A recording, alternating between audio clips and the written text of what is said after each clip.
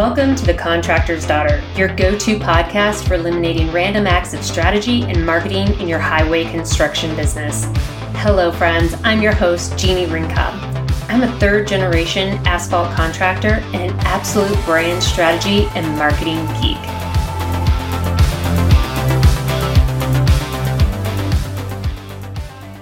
Welcome to The Contractor's Daughter podcast. I'm your host, Jeannie Rinkob.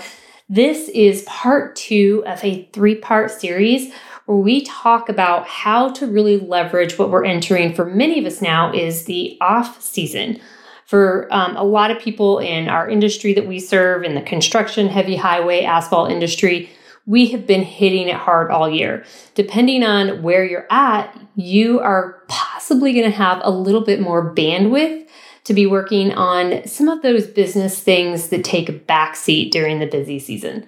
So in our last episode, the first of this off-season series, we talked about the grow or die phenomenon, the statistics around the number of companies that are stalled and what that really says about the future of your company and how easy it is to ignore those early indicators and those red flags and why it's really critical to have a growth mindset. That is one of the things that is on the top and the peak of a lot of people's minds right now as they start to think about heading into the off season, what it looked like this year and what they want next year to look like. But another thing that we're going to be talking about today is decision making and the outcomes and the objectives that we're trying to reach and the impacts of making poor decisions. So let's dive into today's episode. Okay, so it is part 2 of our 3-part series talking about how to prepare for that off season. It never really even feels off all the time, but we still have that heavy production season in our industry. And for most of us, there's at least a period of time where it's not as significant on the production side, and we know we need to leverage that time. There's so many things that get swept under the rug or neglected. So we're actually talking about that. And I know that last time I alluded that during this episode, we would probably dive pretty deep into the phases of the flywheel, the investigate, the identify, and the implementation. But we're actually going to postpone that just a little bit because there's some stuff that I need you to understand before we get there. So the second part of the series, we're going to talk about decision making. What does that process look like? And I want to share with you some research about decision making that when I present this at my conferences, when I discuss it with clients, most people's minds are completely blown away. So let's start with the fact that the average person, this is the average person, makes 3,500 decisions. That's 3,500 decisions per day. And I believe that if you are an executive, a business owner, anything like that, you're making easily double that. And the stakes of the decisions you're making can be really weighty. They impact your employees. They impact your clients, your partners. They impact so much. So they really can weigh on you and fatigue you down very significantly. So another funny fact is that over 500 of those 3,500 decisions the average person is making is just about food. So just imagine that today as you go through the day, you're making over 500 decisions about food. And some of these happen almost subconsciously. And some of them, if you're trying to eat for certain health concerns or lose weight, or you're trying to be cognizant of a partner's problems with certain types of foods, imagine how different those decisions actually feel and how much more weighty they feel. So this leads me to another topic that I think is incredibly real. It's something very important that business owners and leaders and managers in our organizations need to think about. And as we come out of a really busy production season where we have been going on the fly, making decisions on the fly, just going, and we're going into a season where maybe the decisions we're making require more thought. They're heavier. They feel heavier. And for some of us, those decisions even increase during that off season, where for some of us, maybe they slightly decrease.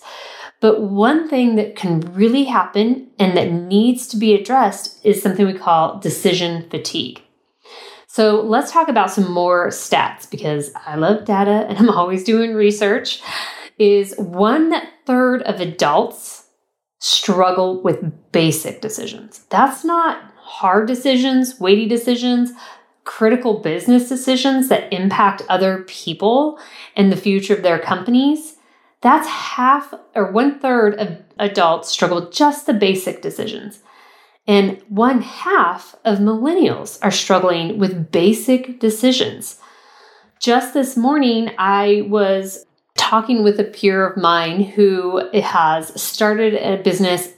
She has so many clients already that she has no time to take on anymore. She's basically building an oversubscribed wait list, which is incredible, but she also hasn't quit her regular job yet, even though she was starting this business while she was doing that. And she just can't even set a date. She just refuses to set a date.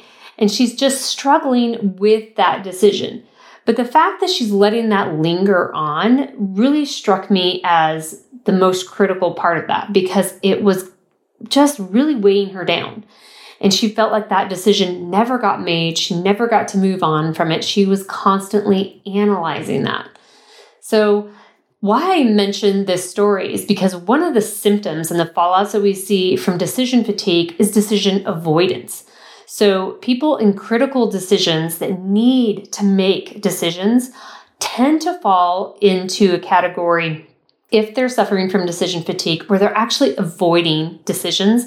They put them on the back burner. They don't make them. They tend to analyze them over and over again. They continually seek advice, but they won't actually take the action that is advised by those people, even when they look for outside party influence and insight into something. Another impact of decision fatigue that we see is reflexive decision making versus strategic decision making. So they do it more as a reactionary. So just think about, any force that comes on an object, you have an equal and opposite reaction to that, right?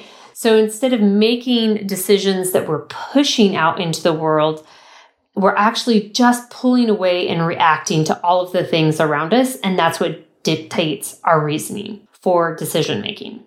Another problem that happens with the decision fatigue is we default to the easiest thing. Whatever the easiest option is, that's what we're going to do. And sometimes that's great. But a lot of times we need to do something a little bit hard early so that everything gets easier down the road. Or the easiest thing isn't the best thing for everybody for where you're trying to take the business. So how do you avoid decision fatigue? How do you control the decisions? And how do you make better decisions? And I like to think of this as, instead of being decision makers, I want you to be strategic decision makers. So I think about quality versus quantity. And if you have a strategy in place, you're going to significantly reduce the quantity of decisions that you have to make, because by having a strategy in place, knowing what your objectives are for your operations, for your marketing, for your sales, for HR, for everything in your business, it eliminates over 50% of the decisions that may need to be made right out of the gate. You can actually create quick, easy litmus tests that you and every single person in your company can use to test it against your strategy. We actually have some companies that we've created these litmus tests for and created laminated cards that they can keep with them so that whenever something comes up, they can quickly reference that. It helps them make a decision, or it says, I don't even need to make a decision about this. It's irrelevant because it doesn't align with our strategic objectives. So this is a really incredible reason why we should be having a strategy in place, is just that we can eliminate the quantity of decisions. Also, the decisions that we do make are much higher quality if they're based and tied to the objectives that we've created in our strategy. So having a strategic plan eliminates over half of the decisions that we make and it makes the other half much more clearer, and we can make much better decisions that actually get us outcomes. So what is the strategic objective or outcome for each action that we take? This is the question that I want you to ask yourself. So let me say this again, because if you think about if you're moving towards having a litmus test, or you're starting to think about strategy that you want to develop during this off season and how you're going to make all those decisions that you're going to be facing moving into the next season easier and more effective to get the outcomes you want, here's what you need to ask yourself. What is the strategic objective or outcome that you want from each action? An action can also be considered a tactic. And actually, our next episode, we're going to get more into what is the difference between tactics and strategy, and how do they influence each other? And how do we really, really think about developing tactics that really move strategy forward? So another thing that I want you to think about is if you can make strategic decisions, you can make better decisions, you can avoid decision fatigue, you're going to get 9 times more results. So if you think about it from a tactical level, the actions that you're taking, if they're based on a strategy, studies show that if, for example, it's trying to get a certain sales outcome or trying to get a marketing outcome, that you will actually get 9 times more results. So here's another little story for you. I actually know of a company that when they implemented this, they went from a very tactical, reactive approach to their business year after year, definitely a stalled revenue situation. They implemented strategy and they were actually able to increase their sales 600%. This is incredibly uncommon, and this was not an asphalt industry contractor or asphalt liquid producer or anything like that. They were a little bit more on the retail side. But imagine if you could increase your sales just by 50%. What would that mean for your business? And what would it mean for all of those key executives, for you as an owner, if you're the owner, if you're that manager, that key executive, that it was so much easier to accomplish that. You actually were making fewer decisions. You felt more confident in the decisions that you were making. You could actually, in your mind, draw a line between the decisions and the actions and those strategic objectives. That is a great, great feeling. So make sure that you are subscribed here to the Contractor's Daughter. Make sure that you are also checking out other Blacktop Banner Network content. But most of all, if this is intriguing to you and you're trying to prepare for your off season, I would love to talk to you about any questions you have about the decision making in your company. How do you struggle with this? How do you transition from this, high volume season to this more off season flow? I know a lot of companies that because of the pressure on some of the key people in their companies, those people really, really suffer mentally, emotionally, physically in that off season. So how can you really think about this in your business, not just to be increasing revenue, to be increasing sales, but also the performance, job satisfaction, the happiness, and the retention of your team? What if we could impact that as well? So these might be some things that you're wanting to think about in your off season. So how do you approach decision making in your company? A question for you. Remember that question, that key question I asked you. What is the strategic objective or outcomes of each action or tactic? So look at your previous year. What did that look like in terms of making decisions and execution? Was there a strategy? Did you know what the objectives were every single time that you made a decision? Could your team quickly and easily identify what those objectives were so they could also make easy and effective decisions or eliminate decisions altogether? And what do you want that to look like next year? If you had a strategy in place, if you had objectives and outcomes that you actually visualized and had communicated to your team, what could those actions and tactics look like? And how much could you reduce the decisions or increase the quality of the decisions that were being made by you and your team. So this is definitely something that deserves some of your time in your off season. Next time, we're actually going to get deeper into what is strategy, how does it directly tie to tactics. We're going to look at examples of this, and we're really going to research and dive into what does that look like? How do they work well together? What could it look like in your company? And really get into some examples. So strategy versus tactics, what's the difference? How do we leverage them together? How do we communicate and translate those to every single member of our team? We've got some really great insights and tips for how you can do that in your organization. So make sure that you are subscribed to The Contractor's Daughter. Make sure that you come back and listen. And as always, get on our calendar. If you want to talk about this and you want to really leverage your off season, make sure that you get on our calendar. You can get a time on our calendar at storybuilt.marketing/schedule.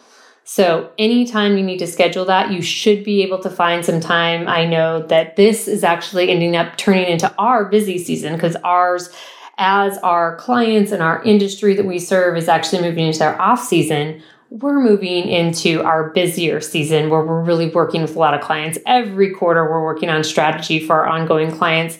But this is the time of year where we really have a lot of people say, I want to come in and start with some of this stuff. So if you have questions, if you have concerns about decision-making versus strategic decision-making in your company, now's the time to really address this as you move into your off season.